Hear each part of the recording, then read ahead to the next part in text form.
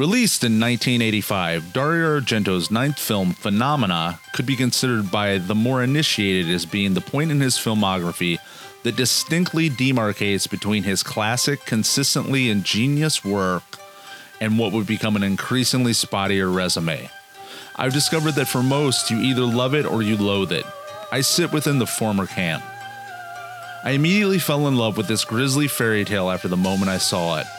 I suspended all critical analysis of it that would normally rend this movie apart and leave it a shambles to most. For me, its attempt to weave together a multitude of strange story elements retains not only Argento's trademarks, but also capitalizes on his tendency to lean into dreamlike disjointed narratives that when wielded in capable hands such as his redeems it from being a hodgepodge that less disciplined directors would ultimately relegate it to. And like all of Argento's classic films, whether or not you like the story, it is still beautifully shot, has haunting soundtrack elements, is rife with symbolism, and has an unnerving whodunit aspect. And we break all these elements down, as well as many others, on tonight's episode of Midnight Flicks.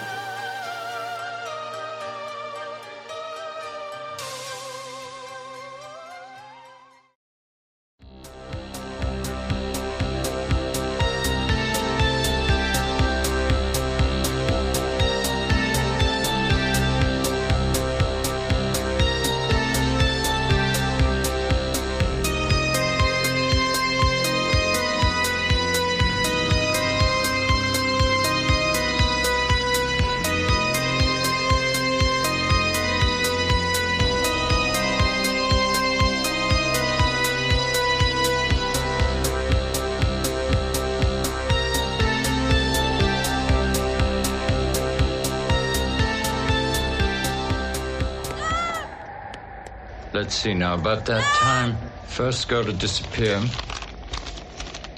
That was September 9th. 14-year-old Danish tourist named Vera Brandt. The body was never found. Just like the other girls. After finding this, what's the use of hiding from the facts? There's a killer. A vicious killer.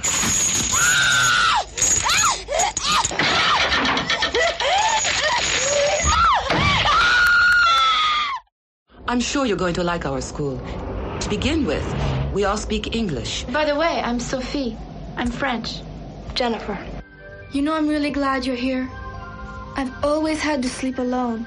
It can be very scary. You know, there's a murderer around here. It's girls our age and kills them. And then he hides the bodies. What you did last night is highly irregular. No student ever left the school at night before. How many times do I have to tell you that I didn't walk out on purpose? I walk in my sleep. Have you any idea where you've been? No. What if the killer saw me? Have you any idea why they behave like that? It's perfectly normal for insects to be slightly telepathic. Yeah, it's normal for insects. But am I normal? I love all of you. Welcome to Midnight Flicks, a podcast dedicated to discussing movies relegated to a late-night purgatory. I am your host, Adam Walker, and joining me on this cinematic expedition is Patrick Mitchell. How's it going, Patrick? I'm very well.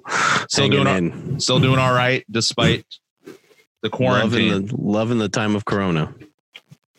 Just living large in this time of Corona. My God, we're just hurtling towards our deaths sooner than I thought. I didn't expect it in 2020, but here we are. Yeah, everybody thought it was going to be 2012.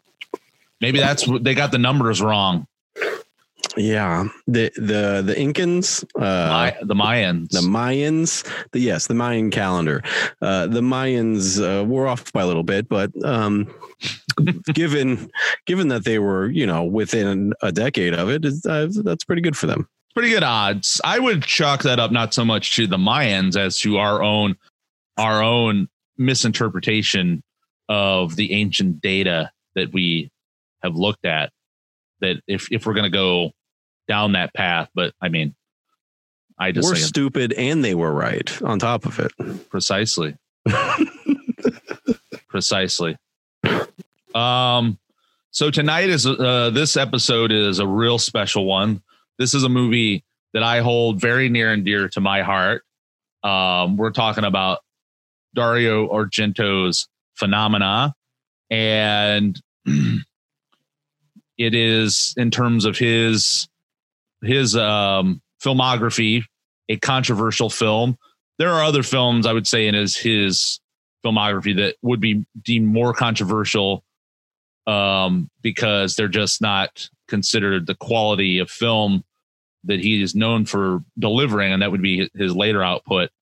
This one is particularly controversial because it's very polarizing, where you have some diehards that will cape up for it no matter what.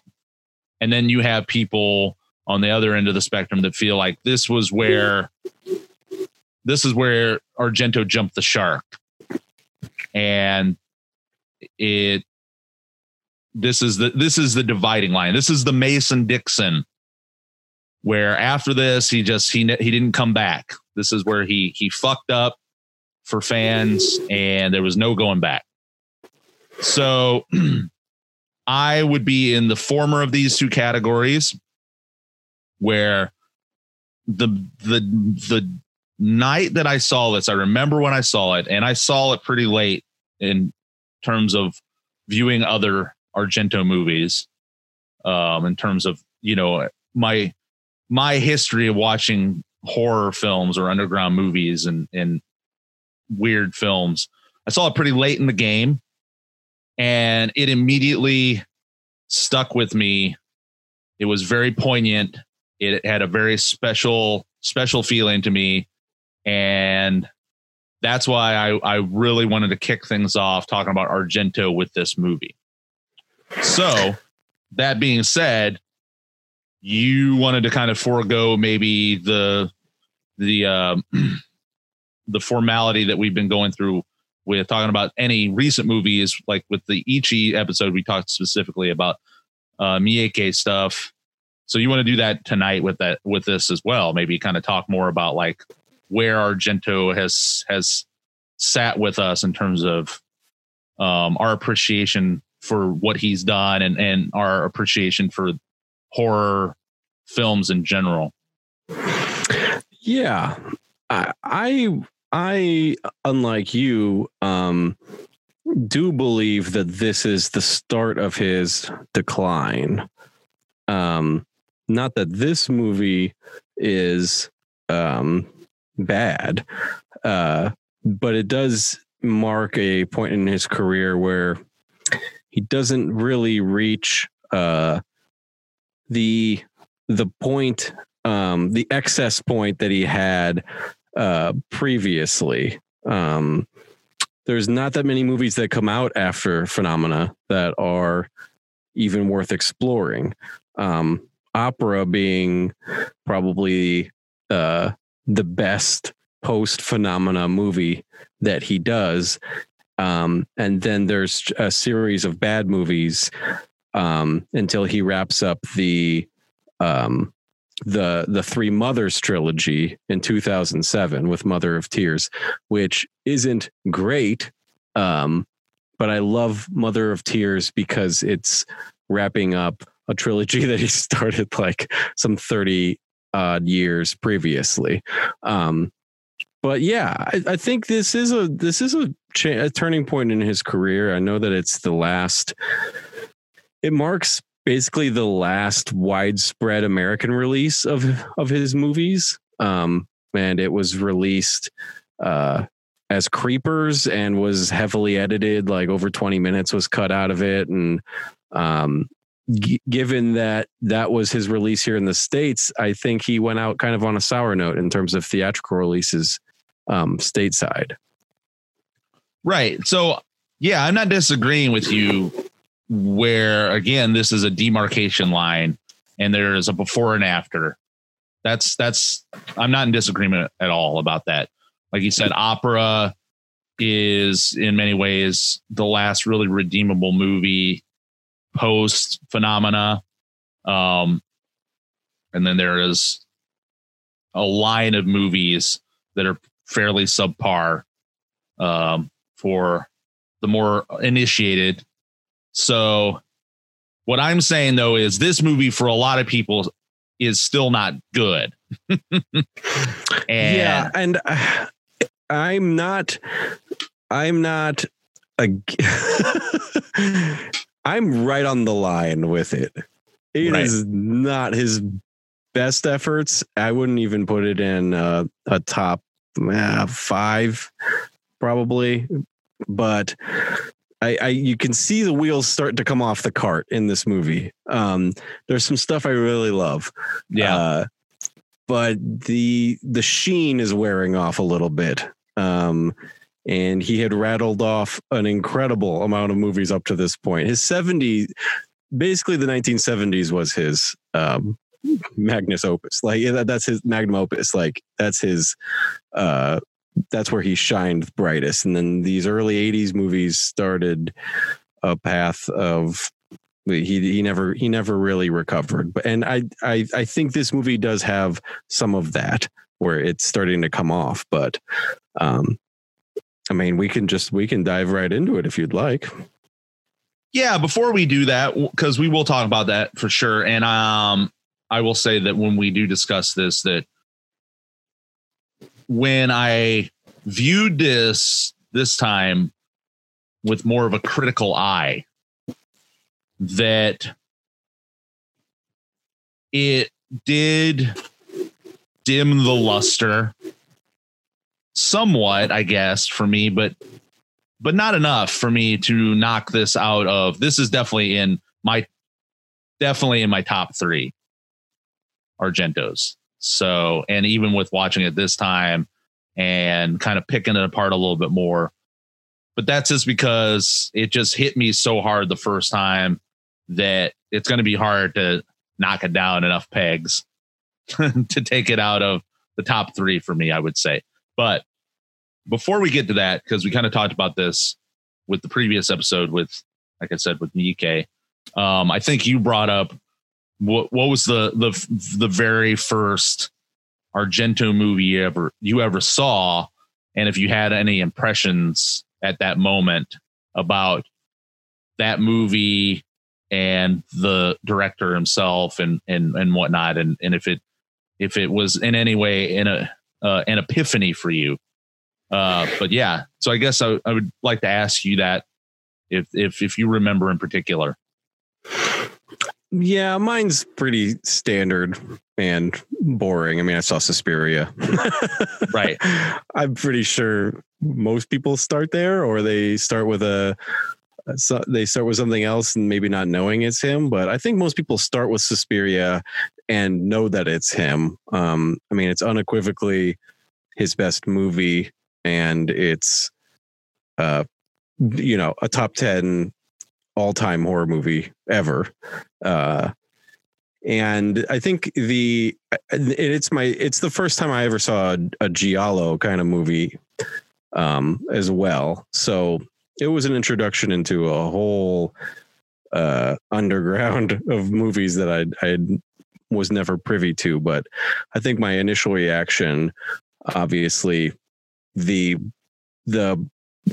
censorship in the States doesn't allow blood to kind of pop on the screen the way it does in his movies. It's just like buckets of the brightest colors being like just thrown all over the place. It's like you're getting eye fucked in the best way. It's just so vibrant and gory it's gory. It's a gory ballet. It's like this beautiful kind of dance that he's kind of going through. It's not gritty or dirty or anything like that. It's beautiful. It's a beautiful type of horror movie that he weaves for most of his career. Yeah, so I'm right there with you. I also, first experience Argento via Suspiria. I distinctly remember seeing the movie, and it was in the late 90s or early 2000s. And by that time, you know, I was a pretty dyed-in-the-wool film horror movie person. But I think, like, at that point, I wasn't quite as much of like a student of the craft as I, you know, tried to become in subsequent years. I was more just like a music kind of dork, a music and visual art dork, but not so much like I loved movies, but like I hadn't dove into them, you know, with as much enthusiasm as I have since. And I remember watching the movie with a group of friends. I got basically introduced to the movie by a friend of mine who is probably the most well-versed person I know. One of the most well-versed people I know in horror, my friend Patrick. And I got a copy of the VHS from him, and we watched it at their house at the time. And yeah, so seeing that movie, that was the first time I feel like it really dawned on me that, you know, you could use color in that very specific way that he has as, you know, a narrative tool and a stylistic tool. I don't think I'd really thought about color in movies quite the same way until I saw Argento. And as people have probably heard if they've listened to this podcast up to this point, and you know, I emphasize that a lot. And I think that really started with me seeing Argento's movies about how intently he uses color in his own way, you know, and you can, when you see him, the color schemes that he uses, you know, that it's almost like his, you know, it is his trademark. This is an Argento movie. He uses very, very bright, fluorescent, almost kind of unnatural colors in a very beautiful way. And that was the first time I recognized that being used by any sort of director. And it stuck with me ever since, of course. So, yeah. And so from there on, like I was able to explore his catalog a little further, and, you know, and ever since then, you know, he's been a huge influence on me in terms of not just like, in terms of like, building a narrative and storytelling, but also transferring that over into like how I approach my own visual art and things like that. So, yeah. So, like I said, I got hip to this movie a little bit later, though. I think it was because I kind of maybe avoided it because I knew it had kind of a reputation. So for not being one of his best, but I eventually did watch it. And like I said, it's always stuck with me very much so. And I think it's because I feel like there's a certain sorrowfulness and sadness to the story that kind of stuck with me at the right time in the right place.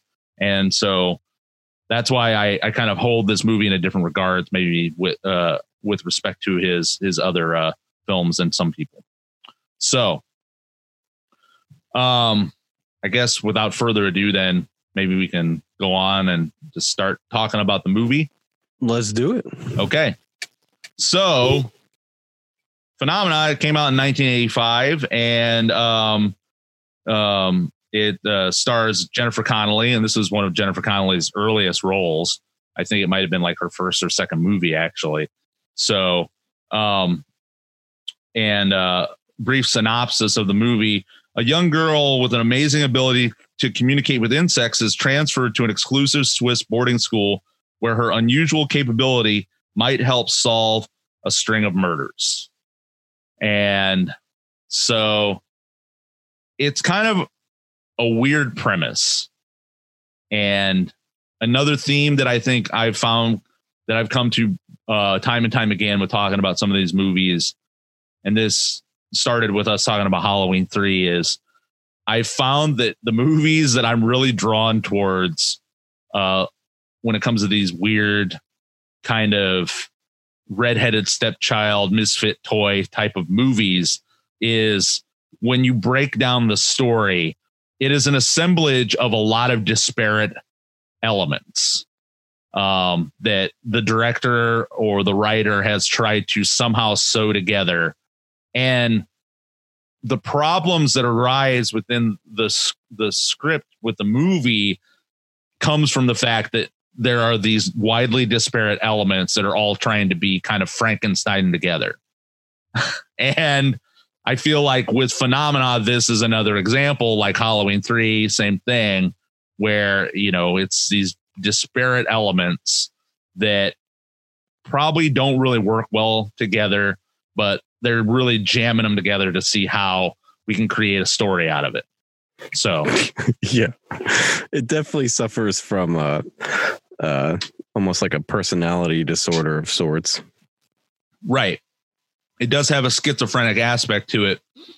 And when we go into talking more about the movie here, I think that has a lot to do with, again, the timeline that it came out and where Argento was probably professionally and where he was at in his career, where he was probably faced with having to kind of adapt and move forward in terms of, you know, being relevant to the horror movie trends of the time.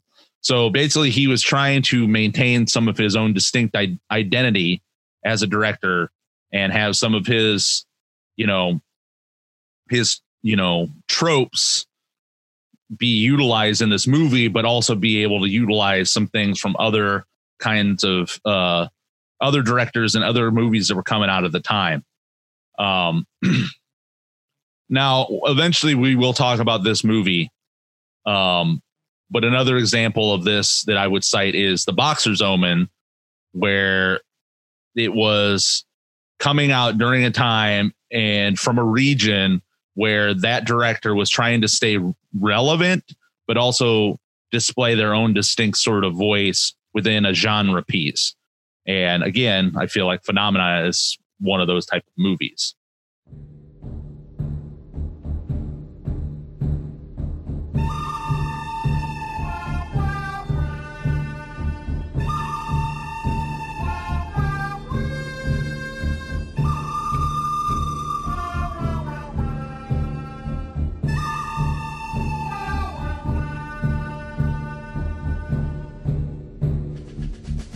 We're going to move into the good, the bad, and the questionable here. Talking about Phenomena.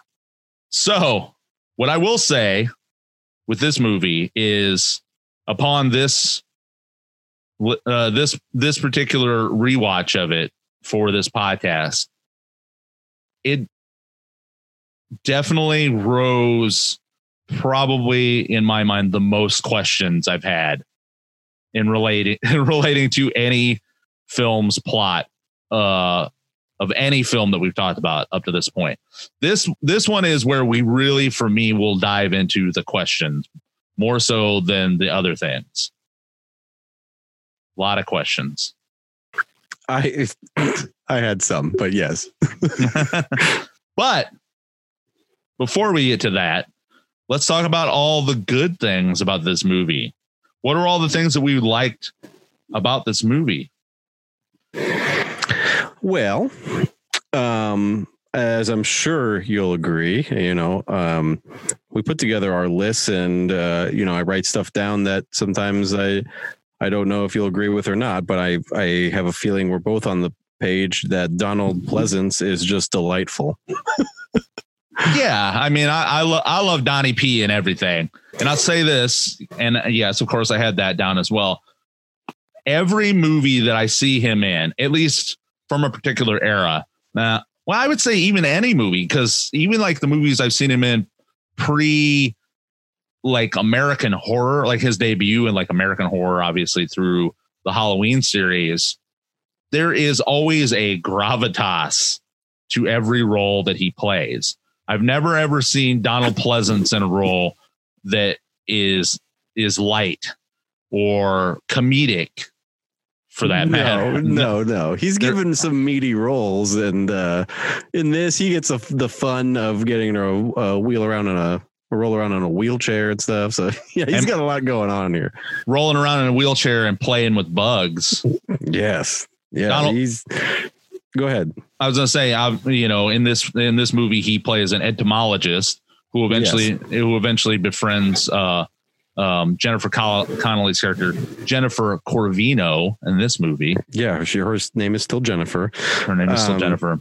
No, yeah, I thought Donald Pleasance, obviously he's in the good, along with Inga the chimp. I thought that was I think is one of the most incredible animal performances in a movie. It's really good. It really is. The chimp does a lot and has like a carved out role. It's not just like a token chimp.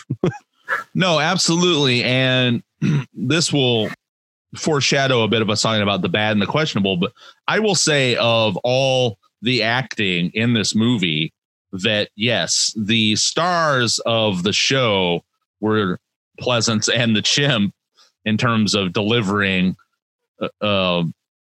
notable performances. And the chimp was great through the whole thing. I will say there are some questions and in terms of ethics about utilizing a chimp in a movie. And we'll get into that later too, as to what it implies by having basically a wild animal as one of your stars. But if we want to suspend any of our opinions in that regard, yeah, the chimp did a great job. After watching it this time again, I was just delighted to see what she did throughout the movie. So for sure, those are two things that I would agree on there. To top off the movie right away, one thing that I really love about this is the scenery of the movie and where the movie takes place, obviously, around the Swiss Alps, and that opening sequence right there from the beginning, where you see the student getting left behind from the tour bus, and you see the mountains behind her and everything like that.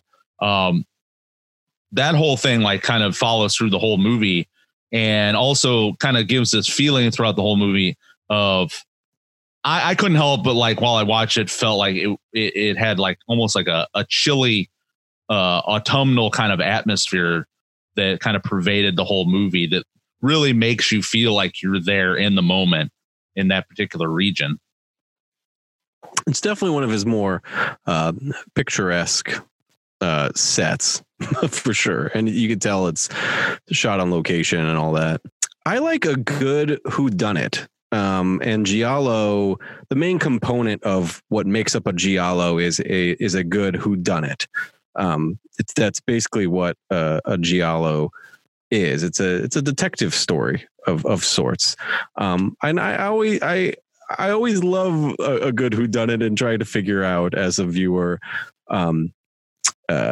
who is committing these murders. And I think this one in particular has one of the best reveals of a perpetrator that I can remember. It's still knowing that the ending is coming and knowing who the killer is. It's still shocking when it happens.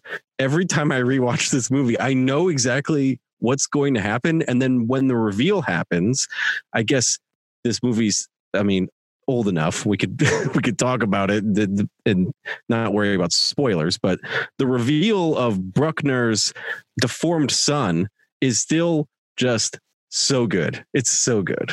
Right. And yeah. And if you're in any way, shape or form familiar with what is Argento's sort of recipe, is who's going to be the killer, because consistently in every single Argento movie, he has the murderer being a woman, being basically not only a woman, but a matriarchal figure in the plot.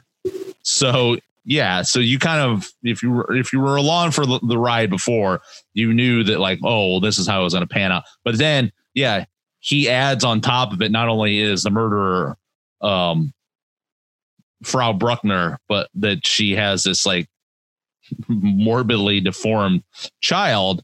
And what I wanted to say about that is that's where I feel like this is where Argento was trying to kind of keep pace with some of like the slashers of the time, because you have the giallo element, but then you have what I would say is him basically trying to take pieces from movies like Friday the 13th, where you have, you know, it mirrors basically the same premise as Friday the 13th. How the original is Pamela Voorhees, right, and not Jason, obviously, right, and the mother is acting this way in you know, in vengeance to, you know, her, you know, something happening to her son, and same thing here. But when we get into the questionable, I want to talk about that more, because I feel like there isn't really a clear motivation to her murders other than like she just is like a psychopath. But anyways, yeah. Agreed. So there is that. And that's something that I feel like, you know, of these disparate elements, he was trying to take things and tie into his more formulaic kind of giallo type of style.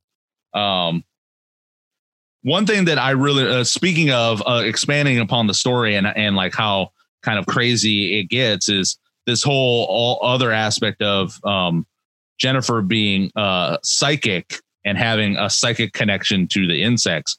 That whole premise to me, I really, really like. That was like of all the things in the movie, for some reason, really stuck out to me, and I felt this weird connection to. So I don't know how you feel about that and how that kind of ties into the rest of the story.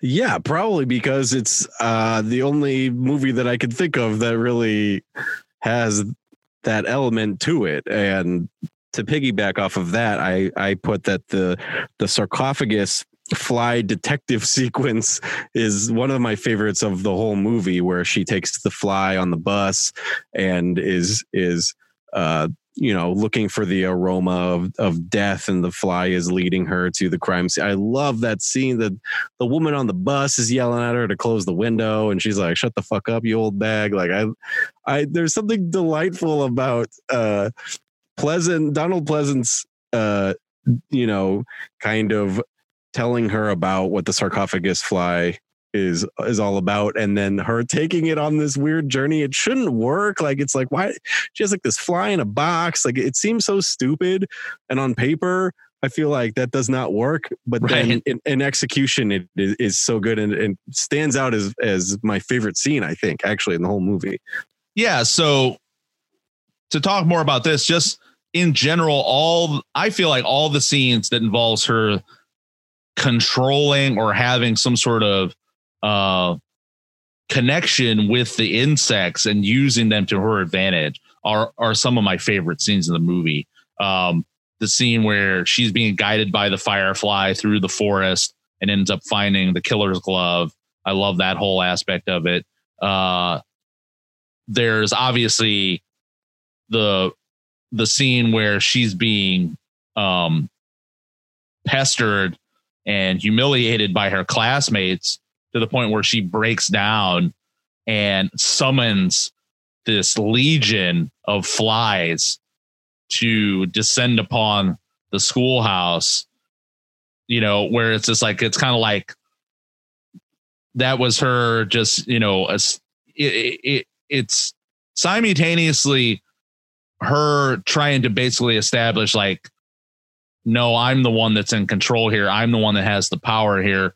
But she uses it in this way where she also tries to state that she is looking out for her classmates. So it's like this weird kind of moment where it's like she almost appears as like a religious figure. I sense in some ways. It's like this beatific moment where she's harnessing her powers over nature to kind of cast dominion over, you know, these other people, her how should I say it? Her colleagues. Well, yeah, her I can't think, but yes, her peers. So yeah, and then of course there's the very end scene where she once again utilizes the wrath of the flies to descend upon Frau Bruckner's son to dispatch him from killing her in the boat. But yeah, so like all those scenes where she utilizes the insects are some of my favorite parts of the movie. The other scene that I love, when Jennifer falls in the vat of like the human viscera, it's like genuinely gut churning. She's like coming up with like mouthfuls of human waste in her fucking mouth, and then just like taking deep gargly breaths of just fucking death. Like, right. And she can't get out of it. That is a good Argento moment. Argento loves to watch you like squirm through shit as well.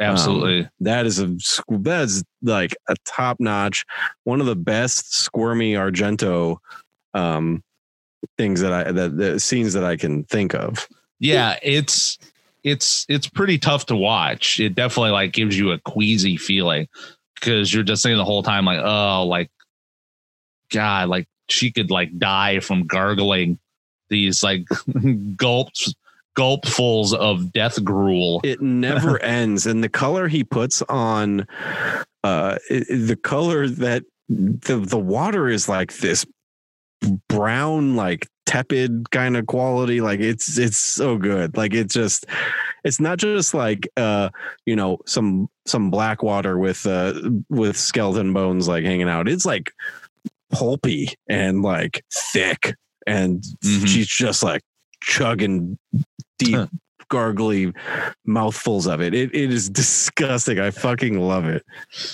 Yeah. So that is a good segue into just talking about the death and murder scenes in general again, which that is one of Argento's, calling cards, is developing like these really like visceral death scenes, very violent, visceral death scenes. And again, there's a few tropes here that he utilizes that still holds up even in this movie for me, specifically, the use of the victims' heads crashing through glass. That happens in the very beginning when the student Vera, the first victim, when she gets stabbed in that room and her head crashes through the glass and then is eventually decapitated. And you see that scene where the decapitated head just falls through the waterfall into the water. That whole sequence right there always stood out to me as one of Argento's better death scenes. And then, of course, one of the later victims, the one is, I believe it's not Sophie. I think it's a different one, where she is pursued through that vacant building. And then you see the introduction of the killer's signature weapon, which is like this weird sort of bayonet thing it's a modular bayonet sort of thing that they're able to like put together and then attack a victim from a distance. Yeah, it's like a bayonet on like an extension pole. Like, I didn't really get. I didn't understand specifically what it was, but yeah, right. But just like that, the fact that this killer had this thing fashioned for themselves, think about that's true. They thought about that for a while, right? The thing about the interaction with whoever they had fabricate this sort of implement of death, like, hey, so I have this thing that I need to make me. That's true. I kind of like that makes me think of there's that scene in Seven where they find the one guy. He's like he's basically a sex toy, or like he's like he's like some sort of like leather sex toy manufacturer that was commissioned to make the knife dildo thing Oh yeah. That guy's got to be like, I'm making this, and I know it's ill intense here. Like, we also had soundtrack. I mean, you get Iron Maiden, you get Motorhead. I mean, I'm not sure. I can't think of another one of his movies where he just had like, heavy metal bands, or just like, it was jarring but awesome at the same time. I mean, obviously Goblin is on there. Well, Goblin actually isn't in the movie very much. Claudio Simonetti has a large hand in the soundtrack. Claudio Simonetti was a member of Goblin. Goblin themselves, as far as I know, they're only portrayed really briefly during a part where one of the students or something's going on where like Dawn of the Dead is on the television. And so Goblin soundtrack is featured in that little snippet right there. So I had to give them credit. But the soundtrack itself, which, yes, wanted to talk about that. Soundtrack's amazing. And that's mostly done by Claudio Simonetti and Simon Boswell and Bill Wyman from the Rolling Stones. So it's like these people that they all kind of cobbled together their own incidental music to comprise the soundtrack. As far as the Iron Maiden and the Motorhead goes, so I will say initially I really, really did appreciate that aspect of it. And that's, again, Argento attempting to kind of keep up with the times, especially with, like, if you think about other Italian horror cinema happening around that time, like Demons, where using hard rock and heavy metal was pretty integral to the pace of the soundtrack, and it fits. I will say this much. On subsequent viewings, after thinking about this more with this movie, I didn't like it as much. We can get into that later, but it's not that I have a problem with heavy metal being in this soundtrack. It's more just where it was placed. So that being said, though, I do really, really like the soundtrack a lot.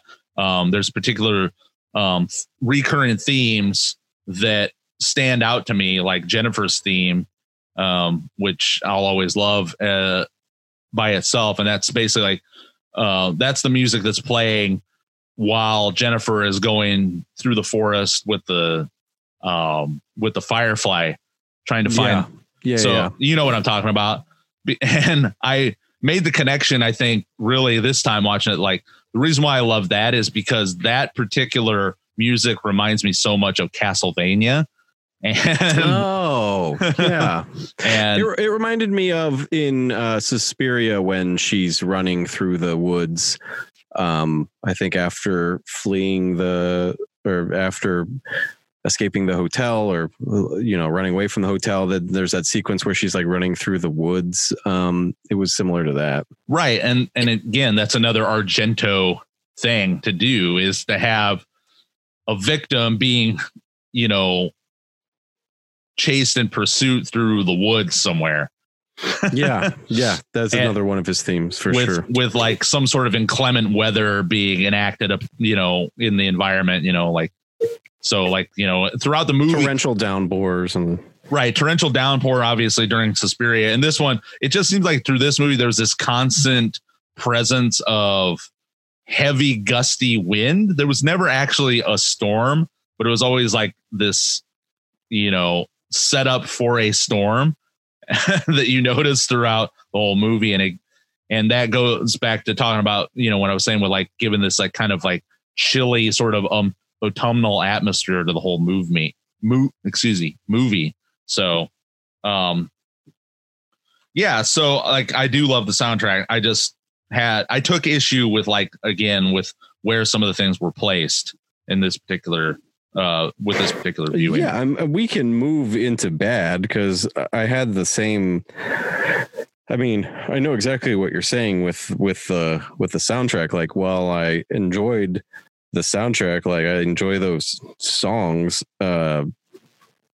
Specifically, Flash of the Blade is just one of the strangest uses of a song that I've ever seen. It's just very strange. It feels like somebody on YouTube like found that scene and then like threw Flash of the Blade on top of it because they thought it'd be tight. Like it doesn't feel like a professional filmmaker like thought that out and made it come to fruition. It's so weird. Right. It's just the placement.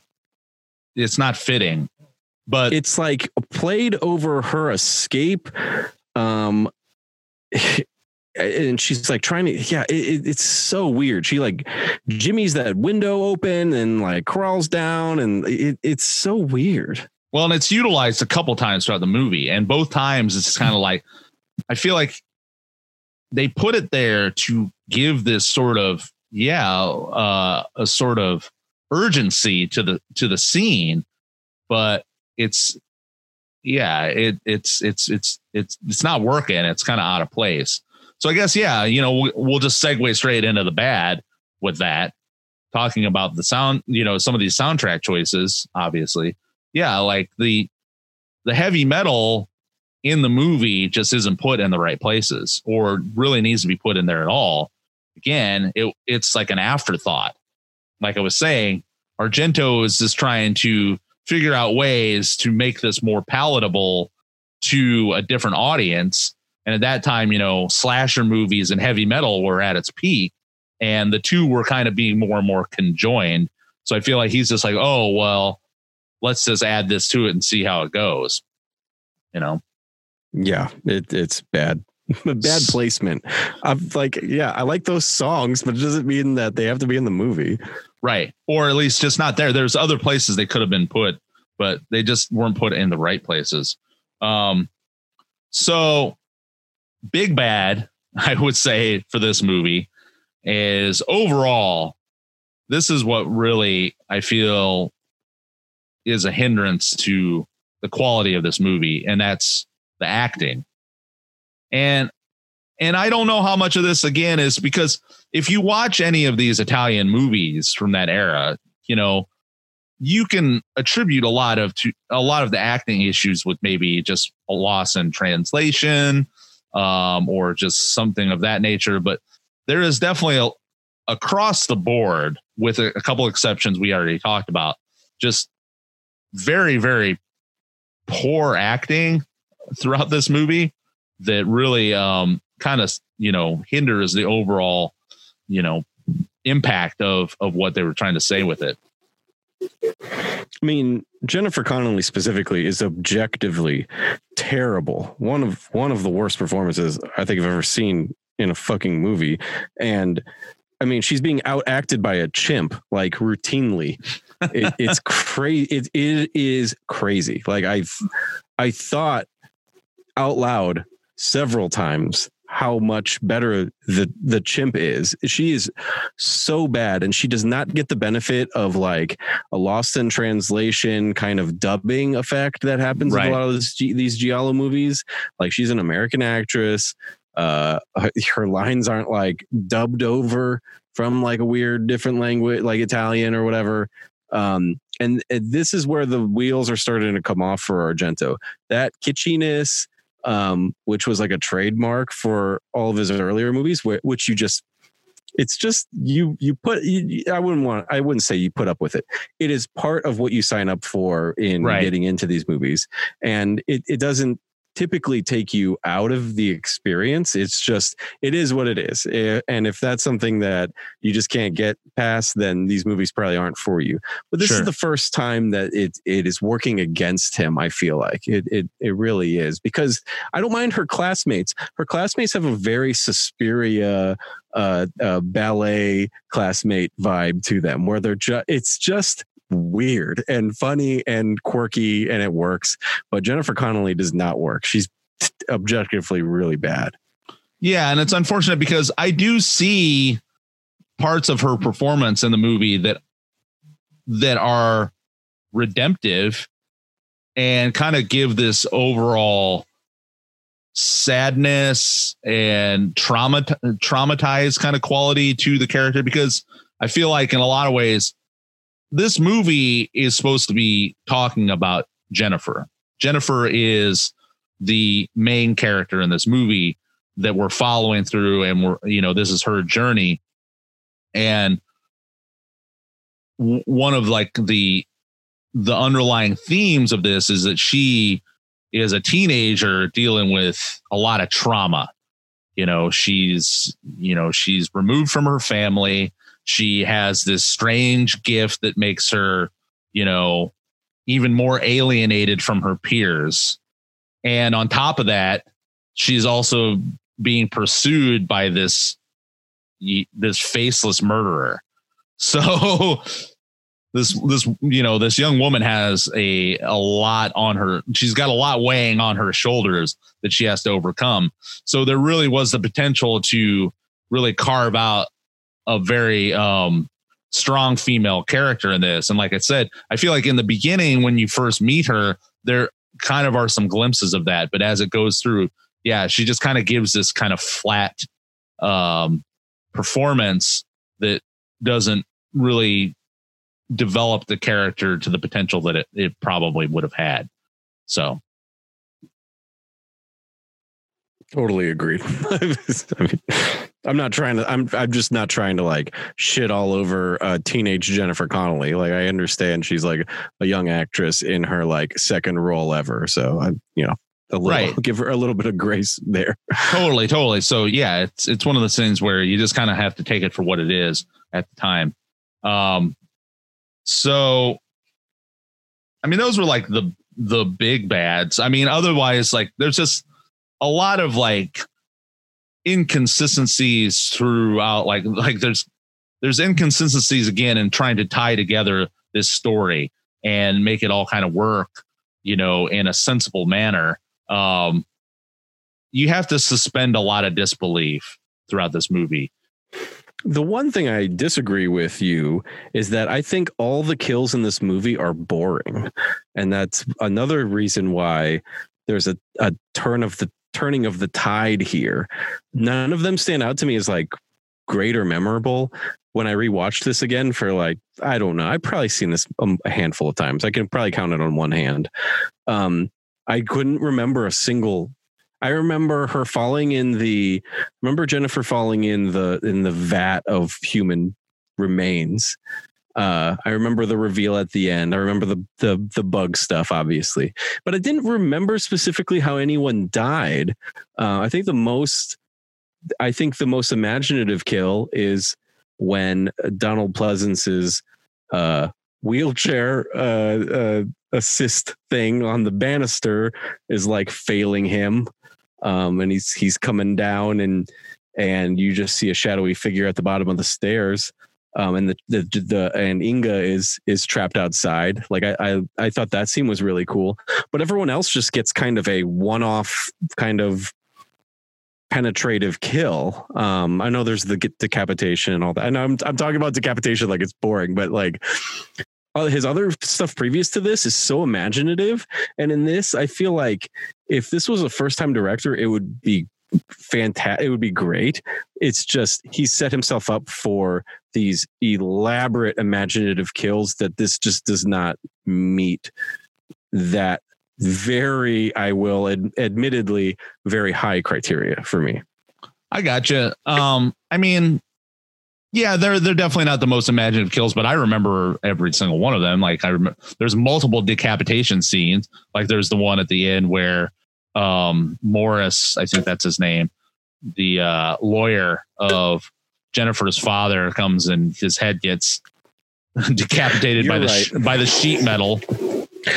In fact, that's one that I did not, for whatever reason, was lost in my memory, and so that was like a big oh shit moment. Like I literally aloud was like, oh fuck, like right. that one did jar me. You're right, that one stands out. But then at that point, I'm at the end of the movie, and then I haven't really experienced personally anything that was like, holy shit, like this is really some really tight murder stuff, which is what he's known for. It's not that it's not great. They're okay. And they're okay.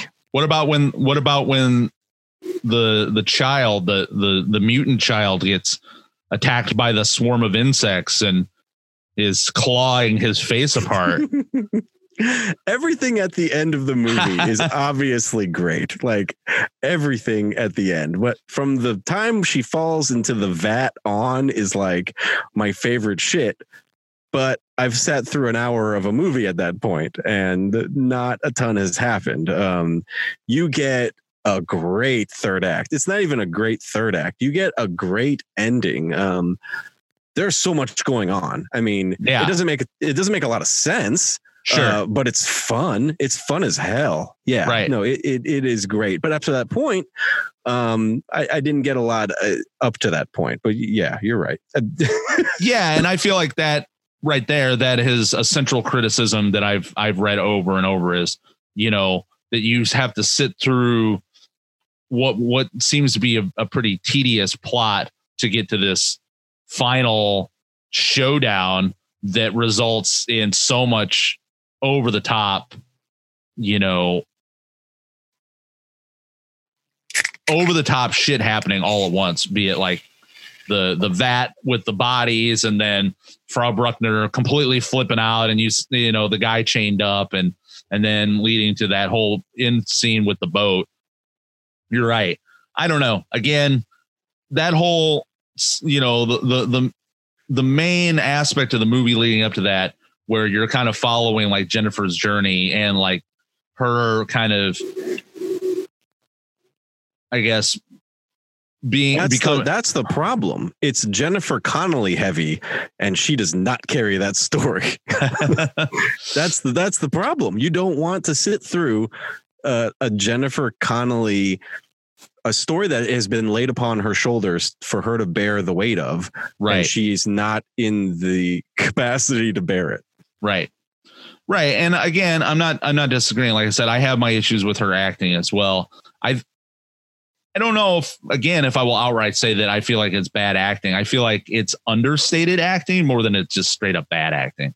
That's my whole thing. And when I was watching it this time again, I was really trying to, I guess, I was really trying to analyze that as being, you know, again, due to her being young, but also she's trying to give this kind of sad, somber, sort of understated presence to her character, more so than it just being bad acting. But again, I think I'm coming more from the standpoint of like, I really like this movie a lot, so I'm trying to find ways to redeem it other than just completely shit all over it. So that's where I appreciate you coming in from the other side and being like, all right, this is where it sucks. Because there's an old adage in wrestling, in professional wrestling. Be great in terms of your promo work, and be great if you are a heel. Be bad. You want them booing. You want a reaction regardless. If you're a baby face, you want them to care and you want them to be invested and hanging on your every word. But the worst thing you can be in professional wrestling is boring and to have no reaction. And I think that's where she is at in this movie. She's not giving us great. She's not giving us objectively bad to where it's unintentional comedy. Yeah. She's giving us a straight up, we have coded on the monitor. I've got no activity. The heartbeat is a straight line across the monitor. Like I've got nothing. Yeah. And it's just boring. It doesn't give me anything to cheer for, but again, I don't want to hammer this into the ground with we're going to turn this into a Jennifer Connelly hate fest. No, I don't. Let's get to your questions. Okay. So that's going to be the big thing about all this. There is a lot of questions. And again, you know, this, you know, is a discussion we need to have to kind of like maybe try and suss out some of the issues with some of the writing in the script a little bit. So, I guess one question I had right from the get-go is, Vera Brandt, the student that gets, left behind from the bus. She just walks into this home where she's trying to find help from whoever lives there. There's no knocking or anything like that. She just walks in. And of course, you know, I realize that that's what they had to do to kind of set her up for, you know, being put into danger and being a victim. Because otherwise, but the thing is, like, she doesn't knock or anything like that. She just walks straight into this house and is yelling for help. And I don't understand, you know, like, again, like, no one would do that. No one would just walk into someone's home. They would at least attempt to like try and get their attention. So that's one thing that I was wondering, like, why would that happen? Let me think. Another question I had was, there's a very, very brief narration from Dario Argento at the beginning of the movie when Jennifer shows up to the boarding school, where he's basically saying, and thus, you know, this was the beginning of Jennifer's, you know, adventure or whatever. Do you know what I'm talking about? Like, it's only there for I'm like, not sure if I was like fucking wasted, but I didn't even pick up on this. Also, just a side note, are there that many multiple versions of this movie? I know that there's Creepers, which is the theatrical US release that's heavily edited. It's like 82 minutes or whatever. Right. And then there's the actual version of the movie. I do not remember a voiceover at all. Okay. Yeah. So there is a voiceover. Every version I've ever seen, and that's the uncut version, has a narration in the very beginning when she shows up at the school. It's a male voice. And it's one of those things where, you know, you would think it would be consistent throughout the movie, but it's just there at that moment. And then it never shows up again. And never shows up again. Well, that wasn't one of my questions because I didn't even notice it to begin with. But yeah, that would be weird. Well, that's there. And again, this is an instance of like, that's really the big problem is with the writing on this movie is they're just trying to do so much and they're not able to effectively weave it all together consistently throughout the movie. But that's there. Another question I had was, and I get that Argento is trying to establish that this character is this archetype basically for being a terrible, brooding kind of dictator. But the headmistress of the boarding school is just immediately awful. She's just immediately shitty to the students. There's no like formality of being nice whatsoever. Frau Bruckner? No, the headmistress of the school. What the hell is Frau Bruckner's title then? Frau Bruckner is a chaperone, I think. That was these are other questions that I didn't necessarily understand. Like, I knew she worked for the school. I thought Frau Bruckner was the head. I guess there is that other lady. I don't know. That was confusing. She's just like this like ice queen where she's just immediately a bitch to the student. Yeah. She's not even in it.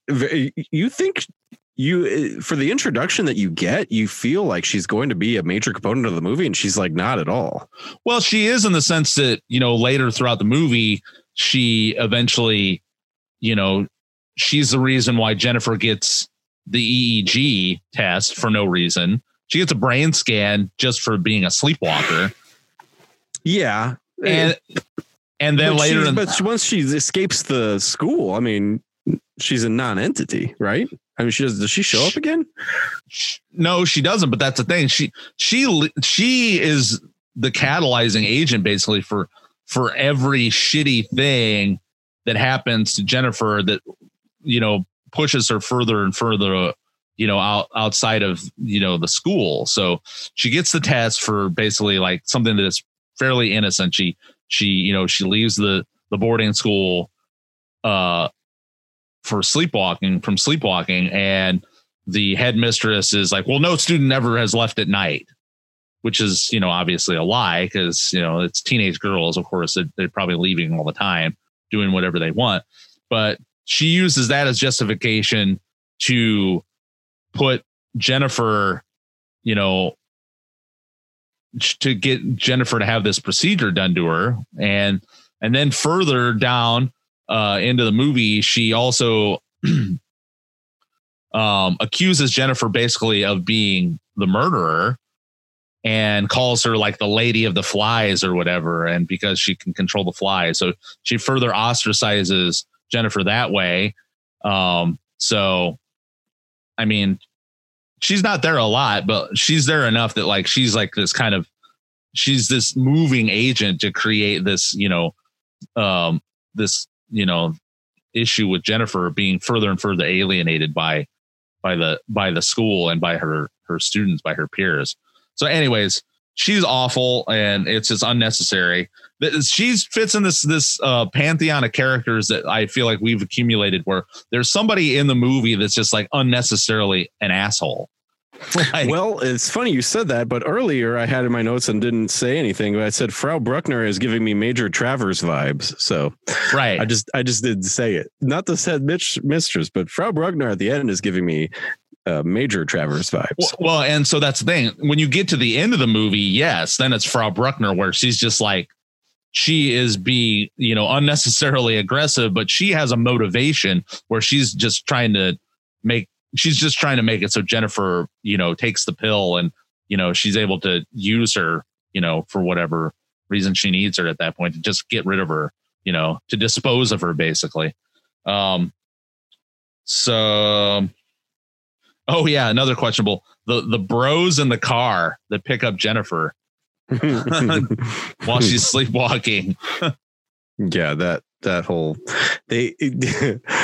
I don't know if anyone in the history of cinematic research has ever made a comparison, but this is another cliffhanger comparison. They're basically just the extreme snowboarding bros. They are the extreme snowboarding bros. But my question is, they pick her up under the pretense that they're going to help her. And she's still, she's still in sleepwalking mode, essentially. So she has no idea what's going on. So she's just trying to escape. And she is thrown out of the car and falls down that into that ditch. And then they just leave her there. They don't bother to try and like help her any further at that point. It's like, it's almost like when they pick her up, you think that she's, they're trying to do something bad to her. And then, they don't have that opportunity. So they just kind of leave her to her own devices there in the forest. Yeah, nothing materializes with that scene. That's true. Argento used that as a catalyst to get her from point A to point B, but it was meaningless. Right, exactly. Another question I had was when Inga just finds the straight razor in the trash, and it's like a brand new straight razor. Is that where are they at when that happens? That's at the very end. That's towards the very end. And this is after, she basically she's left on her own because the doctor's killed.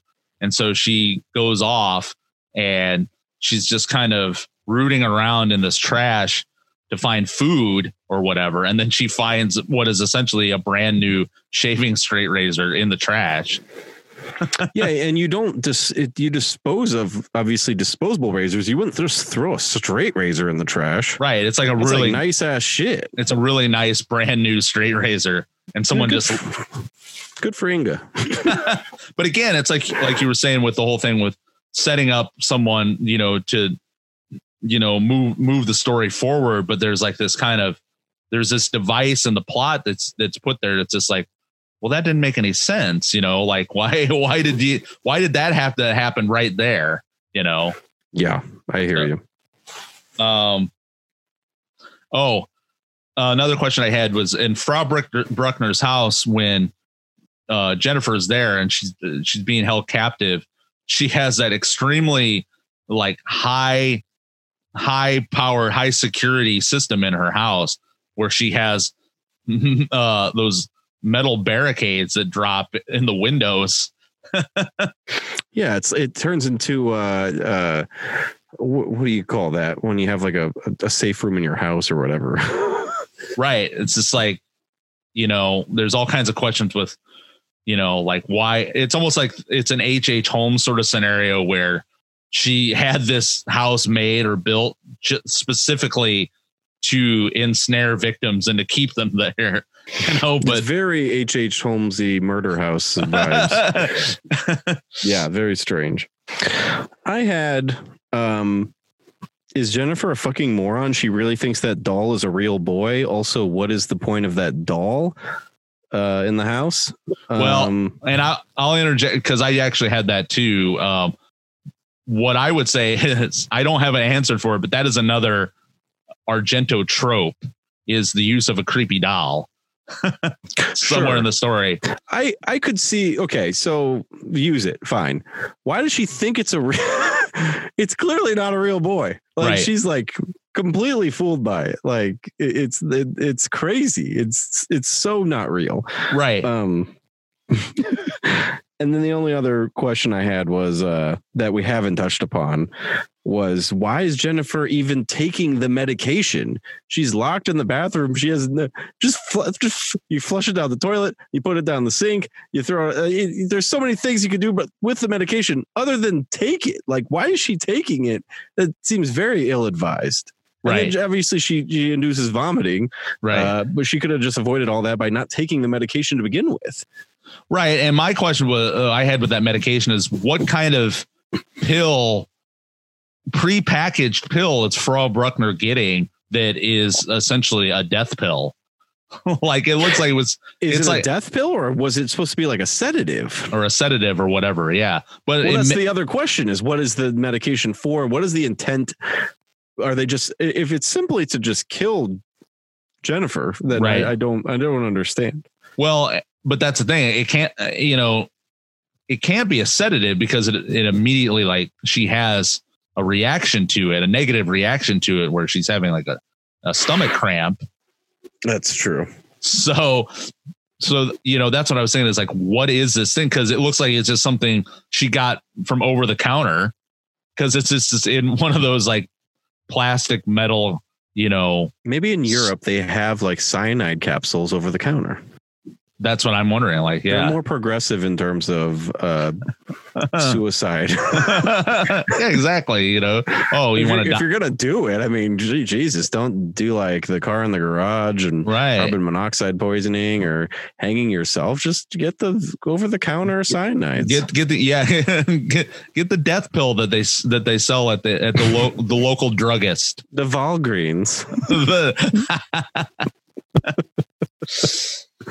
Another questionable I had that I just looked down on. There is very brief, but still there. Questionable teenage nudity. Where? Let me rewind. There is a scene where Sophie, Jennifer's roommate, is she's changing clothes, and you can briefly see a young side boob. Ooh, some side boob. Okay. Some side boob from actresses that are clearly underage. Yeah, this is a category that's not going to make the cut. Underage nudity. Did we spot any underage nudity, Adam? I don't want to add that. Well, I did in this movie, and I know I can't think off the top of my head, but there'll be other movies that we do talk about where there is underage nudity. Well, I just shrug and say it's Europe. Mm. Again, they're more progressive there. Yeah. Yeah. So some of the quotes with this one, they weren't necessarily because they were good, but they were just like, this is an instance of maybe some loss in the translation or some sort, there was some sort of, issues with, being able to make this sound serious in the script, but it ended up not sounding serious. Yeah. And those were, a couple of them were from the headmistress in particular. Oh, this is the one that I was thinking of, where she says, or do you take something like, do you understand drugs? Yeah. To backtrack a little bit, this movie is like impossible to quote. Right. Because it's just bad. It's just like bad translations of what he possibly meant to say was just translated incorrectly. It's straight. I didn't write down anything for quotes. So give me your best quotes, because I got nothing. Well, as far as actually legitimately good quotes, one thing that I did have, and I didn't write the whole thing down, was say the drug one again. So it's from the headmistress, where she's basically trying to accuse Jennifer of being high, essentially, where she says, or do you take something like, do you understand drugs? Classic. Yeah, that's classic. Just classic European person trying to talk to an American. How, not just do you understand? They should have been how you say. It should say how you say. How you say drugs? How you say drugs? But as far as good quotes go, there's the whole monologue that Dr. McGregor, Donald Pleasant's character, has when he's talking to Jennifer about the sarcophagus fly. Where it basically starts off the destroyer, the flesh eater. And that whole monologue, I think, is really cool, where he's just kind of describing the purpose of the fly and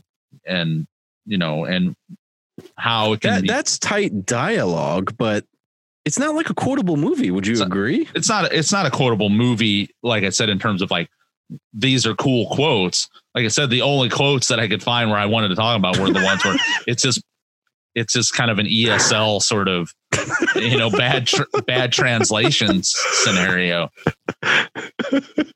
I do, but I will agree that Pleasance, because I obviously was talking about how much I love that sarcophagus fly scene, but the setup of it is crucial to understanding the rest of that scene, and Pleasance sells that beautifully. I love the description of the sarcophagus fly. That is a great morbid monologue. Right. Well, I did have another one, and I kind of already mentioned this, I think, previous, but when Jennifer does summon her army of flies during that whole scene in the school where she's being taunted by her peers, and one of the other students or the headmistress, one or the other, they say, look at her, the lady of the flies. That's a good one. Yeah, that one's not bad. Yeah, I mean, that's really it. Yeah, this was not a very quotable movie. Yeah, it's not the best quotable movie when our winner is look at her, the lady of the flies, which I would say that's the winner. Because it's concise, it describes the movie, and it's a tight line. Right. So that's quotes. What are we moving on to next? Well, our awards categories, starting off with the Dick Miller Award. Yeah, I came up pretty short on these. The only thing I could think of with Dick Miller was I nominated Daria Nicolodi, which is Argento's wife, was Argento's wife. Who's Argento's wife in this? That's Frau Bruckner. Frau Bruckner is his wife? At the time of that movie, I don't believe they were together, but yes. That's what I was going to ask, if this is like his long-standing wife that they're married still to this day, or if it was like at the time. No, they've since divorced. I want to say that's Asia Argento's mother. Oh, is it? Yeah, I believe cool. So. That's a good dick. I mean, so for those that aren't privy, this category is to spot a performer in the movie who is, as the awards is named after, is someone that's that guy that you recognize, and maybe they have a lengthy filmography, but they're not in very many movies for very long. I didn't overthink it. I just went with Donald Pleasance. I mean, he's, other than the Halloween franchise, he's in a Bond movie. He's in You Only Live Twice. Right. He's in one of my favorite World War II movies, The Great Escape. And he's in George Lucas's first movie, THX 1138. Oh, I did not know that, actually. I've never seen that movie. I've not seen it either, but I remember the Bond movie. I know the Great Escape I love, and obviously the Halloween movie. So then I went to his filmography to see what else he was in, and then I saw THX 1138, and I'm familiar with it, obviously. So I threw that on the list. But I thought that's enough for a Dick Miller Award. Yeah, fair enough. I suppose I was just trying to look for more of a deep cut sort of person in the movie, but the problem is that I just don't recognize anybody else. And Jennifer Connelly became more famous, but Donald Pleasance kind of carved out these niche roles as kind of bit characters, performance characters. For sure. Yeah. So I have no problem with that at all. I feel like that is definitely a fitting nominee for that category. I just picked her because I knew she had been in, she's in other Argento movies. Some of the other ones she's had more of a prominent role than she does in this one. Well, that's fitting as well then. I mean, that fits the category. Yeah. And also another one of Argento's daughter is in this movie, and that's Fiora Argento. She plays Vera, the first victim in the movie. Okay. So nice. But yeah, so there you go. So there's our dicks.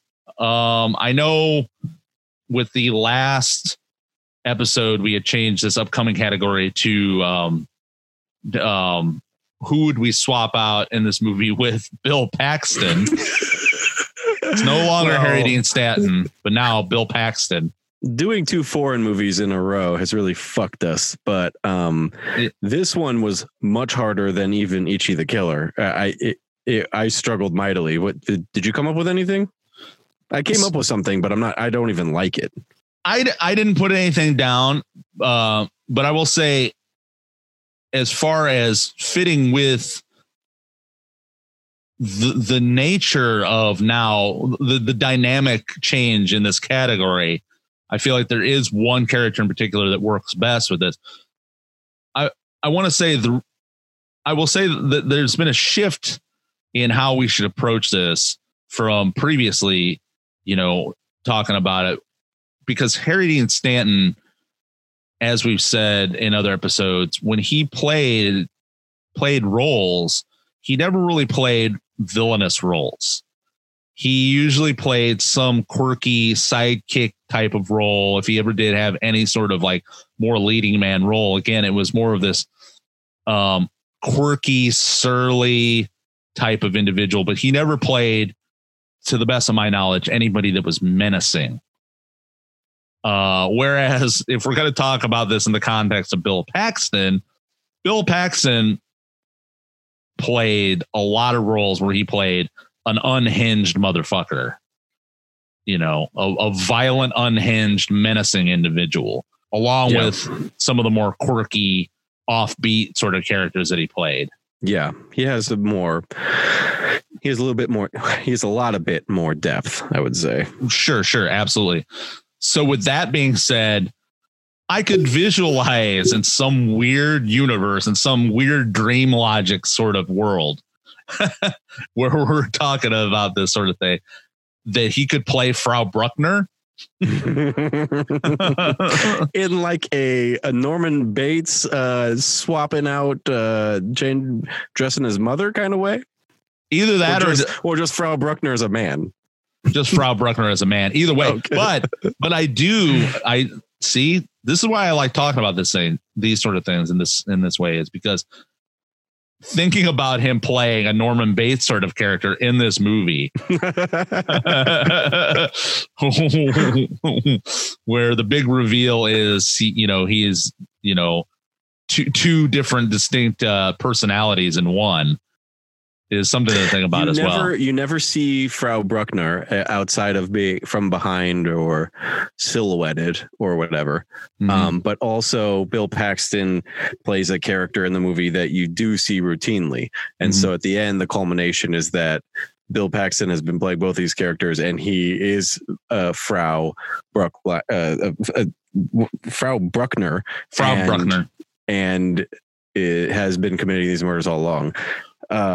Well, and I will say this. I feel like if that sort of element was added, it could add a little bit more depth and maybe give a little bit more consistency to this plot, because there was one thing that I did forget to mention in the questionable. We could talk about it now, is we don't really know what Frau Bruckner's motivation is to killing these girls. Like, it's never really fully established. She was assaulted. She was sexually assaulted and raped by someone who was criminally insane. And through that, she bore this child that has this horrible mutation, that has this deformity. And then we're led to believe that this has caused her to go insane to the point where, well, because it's also like it's a murder duo here, because the child and the mother are both doing the killing. That's what we're led to believe.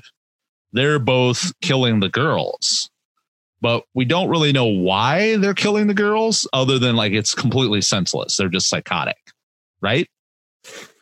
Yeah, which is why having Bill Paxton be Frau Bruckner only muddies those waters, because then you get rid of the child altogether, I would imagine. And that wouldn't make a ton of sense. Have the child in there at all. But yeah, I was actually under the assumption that the child was from the top. I thought the child was doing the murders. It's until you said Frau Bruckner is obviously revealed as the killer, because Argento has this theme of females being the reveal of the killers. Until you said that, honestly, I was like, oh, well, you know what? That does make sense. But up to this, I was of the opinion that the child was doing these killings.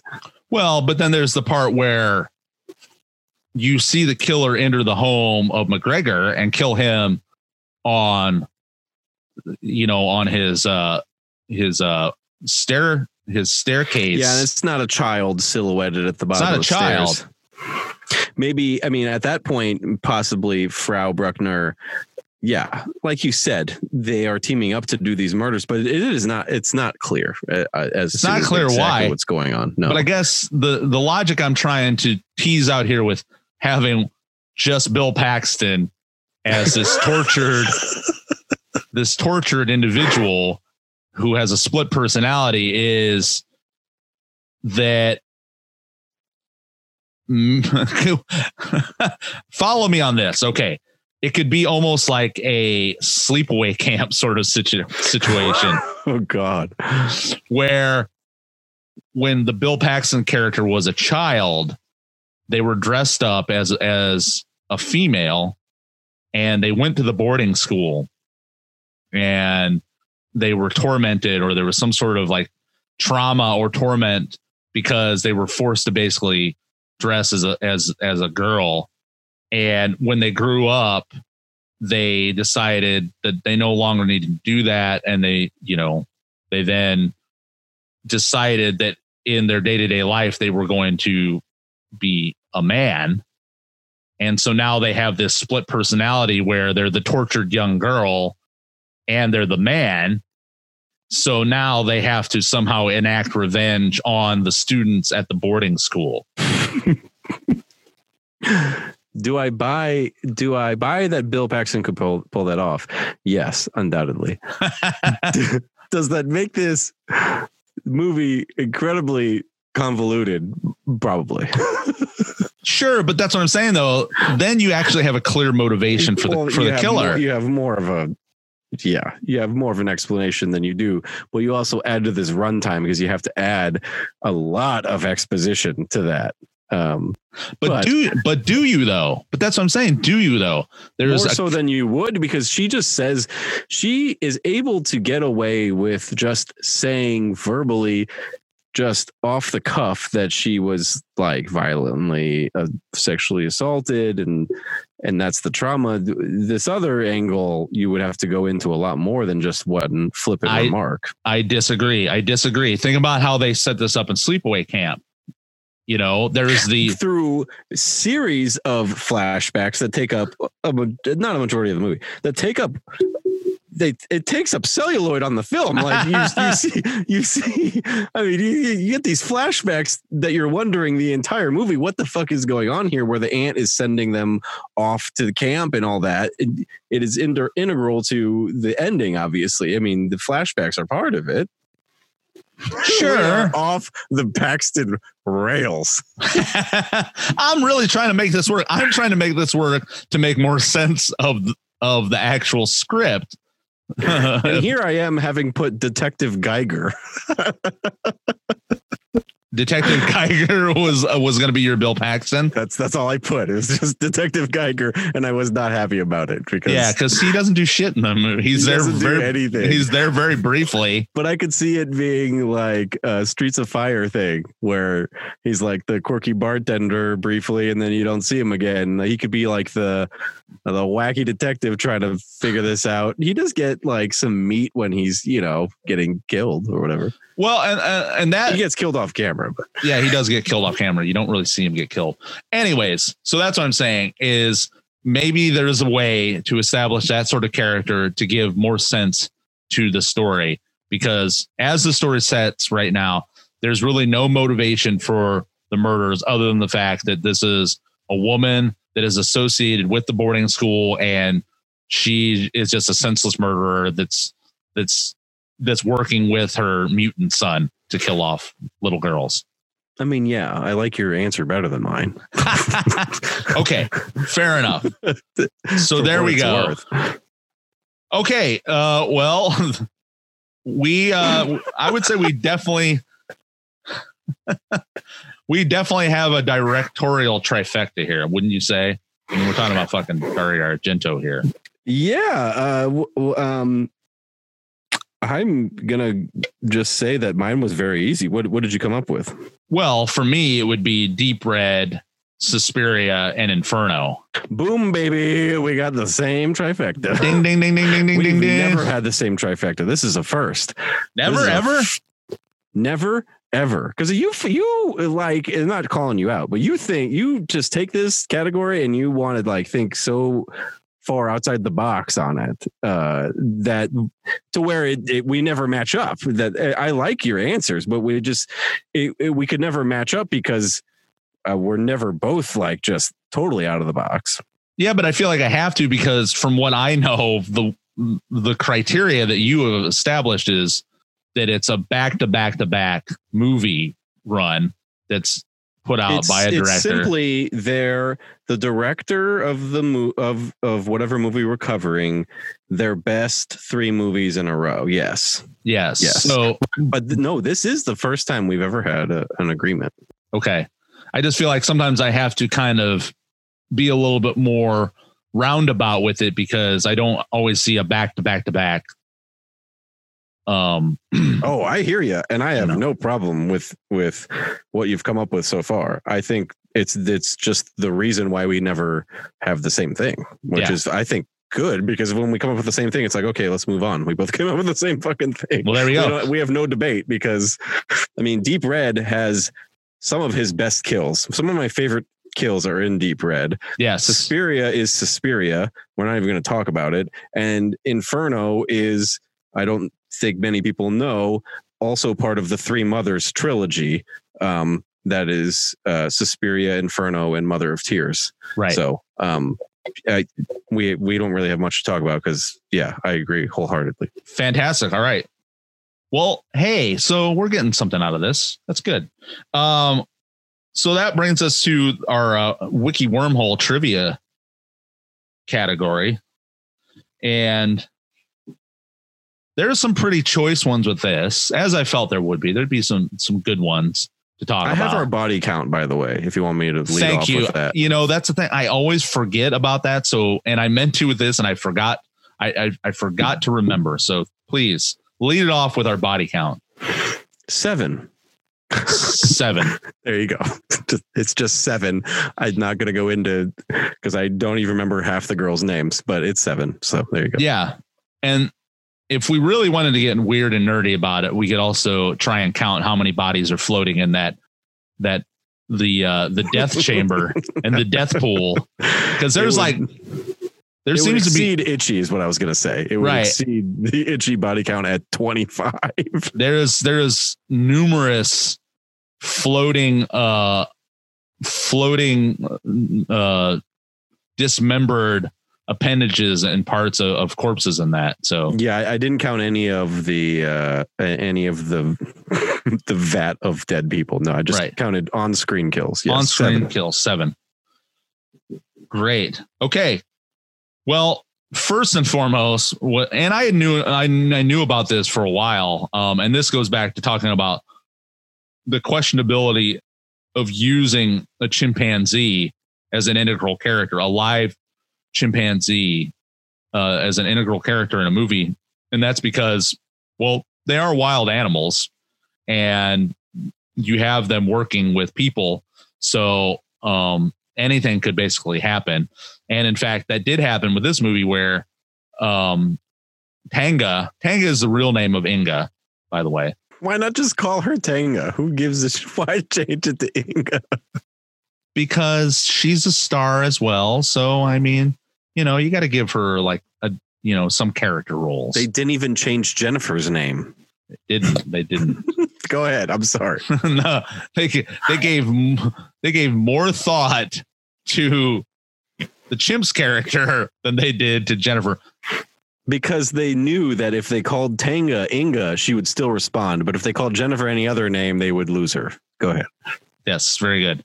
I told myself I would not shit on her the whole podcast, and this is what it's become. I'm sorry. That's right. I appreciate you again punching down on Jennifer in this because, you know, I became smitten with her in this role early on. So I feel worse now. I'm sorry.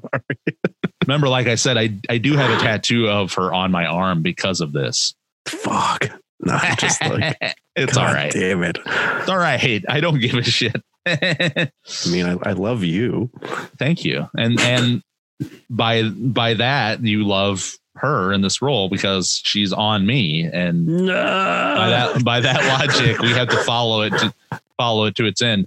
What I was going to say was, so Tanga the chimp ended up biting off a piece of Jennifer Connelly's finger during the filming of that last scene. Yeah. Wow. Yeah.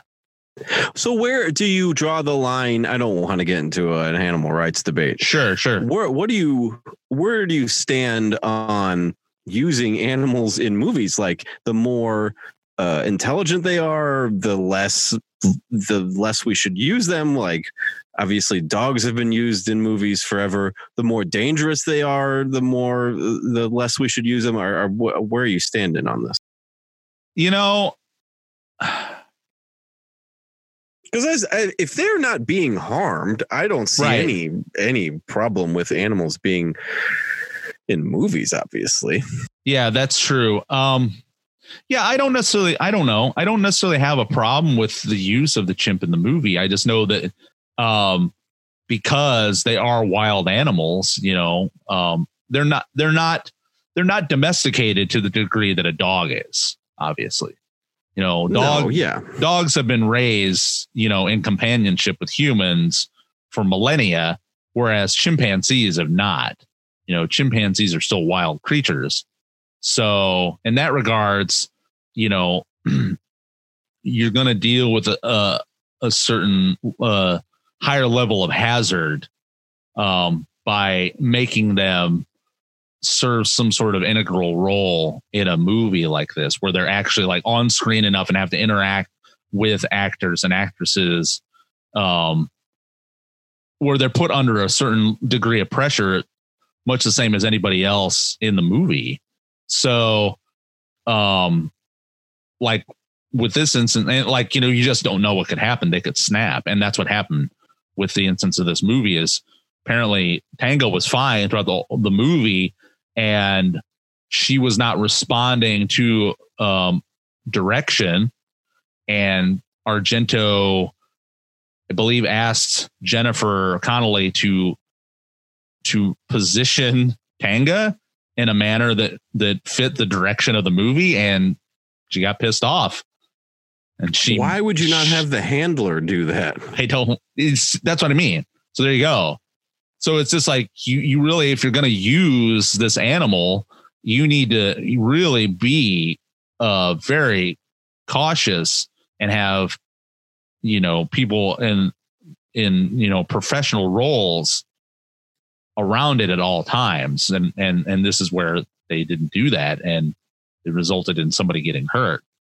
So that's a great fun fact. I did not know that. That's terrifying. And so Jennifer Connelly, you know, she was rushed to the hospital and she had to have her finger sewn back on. Jesus Christ. Or her finger sewn back on or whatever. But it was during the end of the final scene. So they were almost over. So whatever.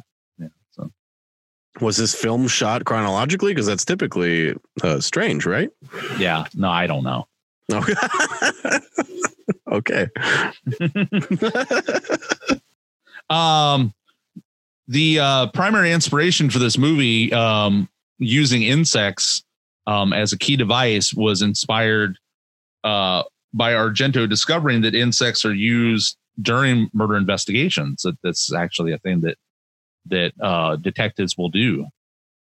I do know that they use that's awesome. I didn't make the connection, but I do know that they use larva gestation periods. They know that if, you know, they find certain maggots at a certain level of maturity, it means that the body was dumped on site, you know, a certain amount of days ago. Right. Yeah, and like they did in this movie. That's how they, That's how they discover the time of the murder of the decapitated student was. I love that shit. That shit's so cool. Yeah, totally. A sequel was going to go into production in 2001, but was halted due to contractual obligations. Do you know anything about the sequel? This is very exciting. I don't know anything about it at all. Damn. Title, nothing? Nothing. Got nothing. Probably because nothing actually came to fruition, I would imagine. Nothing happened. Yes. So, yeah, apparently. Of all the movies that could have a sequel, this is not one of them. This seems very...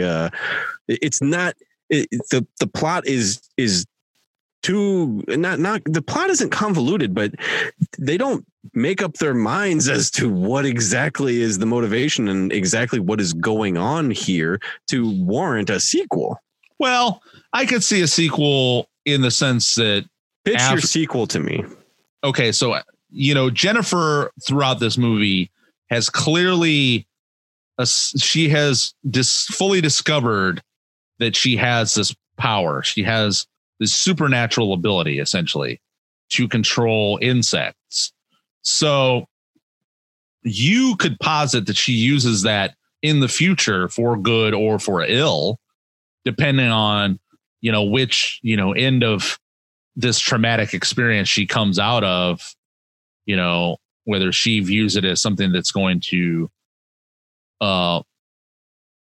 negatively, affect her interaction with the world, or whether she's going to walk away from it as being a positive, that she can use her abilities to help the world. So, and obviously in the context of an Argento movie, who knows, maybe she could turn into what would be the villain and somebody else is in pursuit of her, or maybe there's another villain, like there's another killer that she needs to discover, or help out, finding. Well, that's a good point, because what you were saying about Argento's version of a sequel, the Three Mothers trilogy has, like, those movies are connected through this idea of a coven of ancient witches, right? But they aren't connected through any sort of other.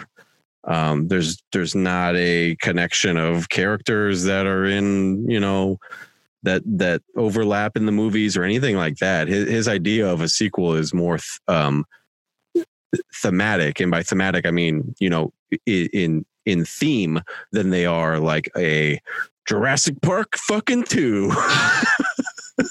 Right.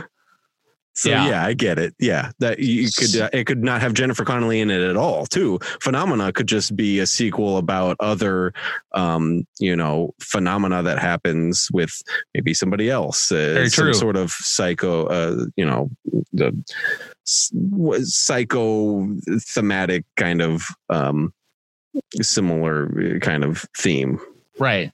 So I could see it happening, but just whatever. But it didn't, so it doesn't matter. And it probably wouldn't have been that good anyways. So we're better off. The swarm of insect effect that you see on the school and also in the very end where you see it, the insects pouring over the moon and over eventually over the Frau Bruckner's son. That was created, and this is why I love practical effects, because it's like you get to nerd out about how the processes went into it as opposed to like how it was just made in a fucking computer. But the swarm of insect effect was created by dumping coffee grounds in a water tank, filming it, and then superimposing that footage on the background shots. Whoa. So that's pretty cool. That is truly fucking awesome. Wow. Yeah. I did not know that. And you would not figure that scene is great. It doesn't look shitty at all. You would not think it was a superimposed shot of something that has nothing even remotely to do with flies. Right. Because there are some scenes where you could definitely tell, that's not a real insect in that effect. And it's just somebody like painted on like a blob on the film or whatever like that. So, but in that sense, it looks very realistic. That scene where the flies just cover the entrance to the boarding school is really pretty epic and pretty terrifying. It's awesome. Yeah, it is. That makes it even cooler. This was a really cool little bit of trivia that I found out, and I looked into this further. Parts of the movie were used as inspiration for a PlayStation video game called Clock Tower. And I looked up this video game, and it looks fucking really sick. Whoa. I'd never even heard of that, nor did I know that. That's awesome. Yeah. So there's a character in Clock Tower named Jennifer, and she's basically being pursued by a murderous child in this home. Oh my God. Wow. Yeah. And it looks super cool. So I actually I want to try and hunt it down and see if I can find it somewhere. Because we have a newer PlayStation, and apparently you can find old games like that and maybe purchase them. That would be awesome. Yeah, I might try to track it down myself. Yeah. The condition that Bruckner's son has is that's a real syndrome. It's called the Patau syndrome, and that's an actual chromosomal abnormality that somebody can suffer from. Oh, weird. Yeah. I don't think I caught in the movie what he was suffering from. Yeah. Well, they don't really say, other than, it appears to be a child that was deformed through, whoever the child's father was, suffered from the same sort of condition, which is crazy to think, because that child is so freakish and creepy looking that's like a condition that could actually, be manifested in real life. When apparently in the credits, it doesn't say it on IMDb or anything, but apparently Argento credits the child as being called Patau, Patau. Oh, so interesting. But otherwise in the credits, it's just Bruckner's son. Right. But he has a name, and Argento just named him after the condition that he suffered from.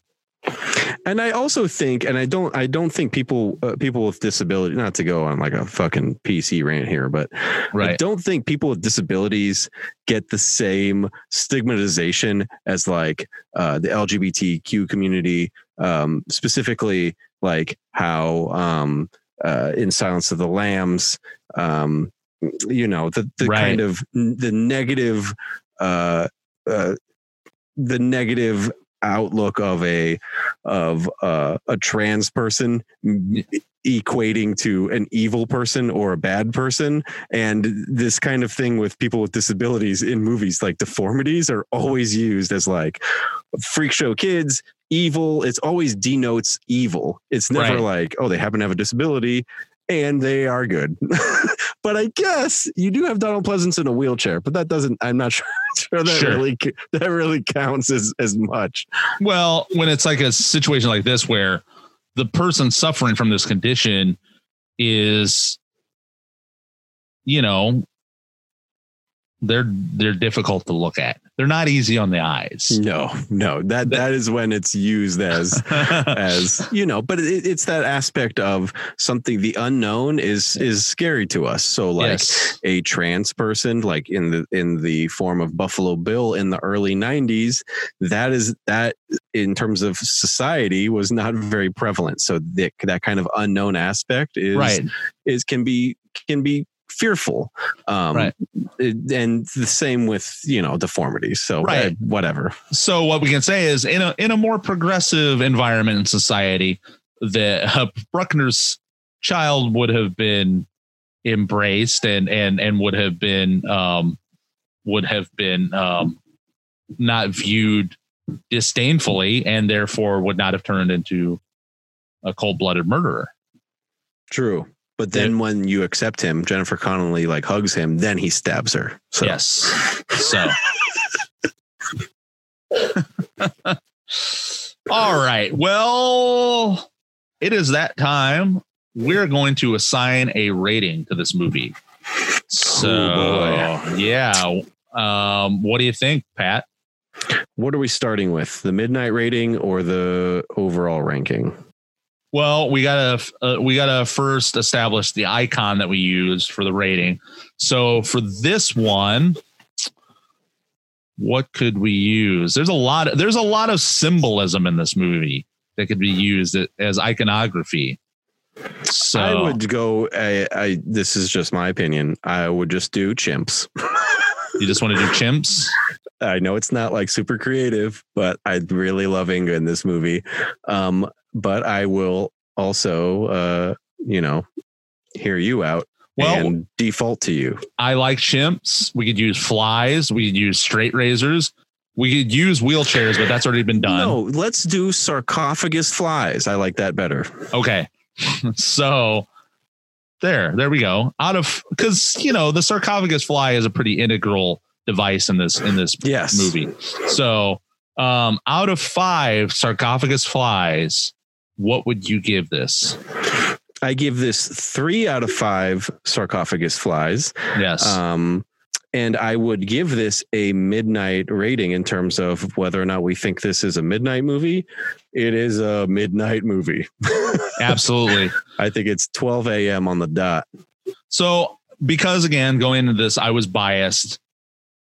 I got to give this a little bit higher rating just because of my love for this movie. So I'm going to give it a 4 out of 5. Okay. Again, I will say after watching it this time, after kind of dissecting it more critically than I had in the past, that, I see more and more of the problems that other people see with this movie. So I'm not in any way discounting that this movie has a lot of issues, has a lot of flaws. But sometimes it's like Streets of Fire, where you're just like, I don't really give a fuck. This movie puts me in a happy place. Exactly. Where I watch it and it just makes me happy, and it's something that I like, and you can't equate for that. Like that. Right. That is what it is. If it's a movie that's a safety blanket for you, or something that you just can't touch upon, quantifiably why you like it, is just something you like, and it gives you a vibe of something that is, intrinsic to shit that you like, then so be it. There you go. Thank you for justifying my love for this movie. I have no issue with. It's not like it's a fucking awful movie.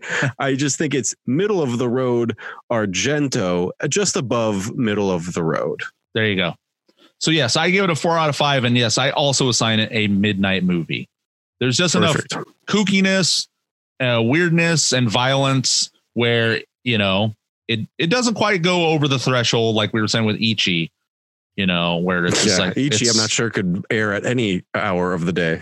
Yes, even though there is teenage side boob in this, and that's taboo, there is no actual human jizz used as a prop. So no, there's not. So so there we go. Well, so this is my movie. I picked this for this time. What, Pat, you're picking for the next time? What are we watching on the next episode? All right, we're getting out of foreign waters here. We're back onto American shores. Good old America, the USA. We've landed. I'm kissing the fucking ground and looking around at the hellscape that is our coronavirus epidemic and wishing I didn't kiss the ground. And we are watching 1988's Maniac Cop, our second Tom Atkins movie. Boom. Right there. And our second Tom Atkins movie, our first Bruce Campbell movie. Ooh, so very exciting. Very exciting. Also, in New York, like you said, did you say that? Sorry. Or did I just say that? I did not say that, but your accent implied. If people didn't recognize was a New York accent. Yes. And it's also, I did that also because I've been watching The Sopranos lately. So okay. It's just that, that East Coast, but yeah, in these dark Corona times in New York, where incidentally, they're having what seems to be the most issues with this this coronavirus thing going on. So it's fitting that we're going to land in New York right now. I didn't think about that, but yes, a very New York centric movie. Very New York centric, and it is a romp. I'll tell you that. Boy, it sure is. I had a real fun time rewatching it, and so I'm glad that we're going to be talking about that next. So this has been another deep dive into Midnight Movie Madness. Big thanks to Charlotte Blythe for providing our intro music. Our outro music is brought to you by Black Queen, Seattle band Black Queen this week. If you're a band looking to submit a song or a listener looking to submit a question, feel free to shoot us an email at midnightflixpod@gmail.com. That's midnightflixpod@gmail.com. Or hit us up on Instagram at MidnightFlixPod. For Patrick Mitchell, I am your host, Adam Walker, and we'll see you next time. Later.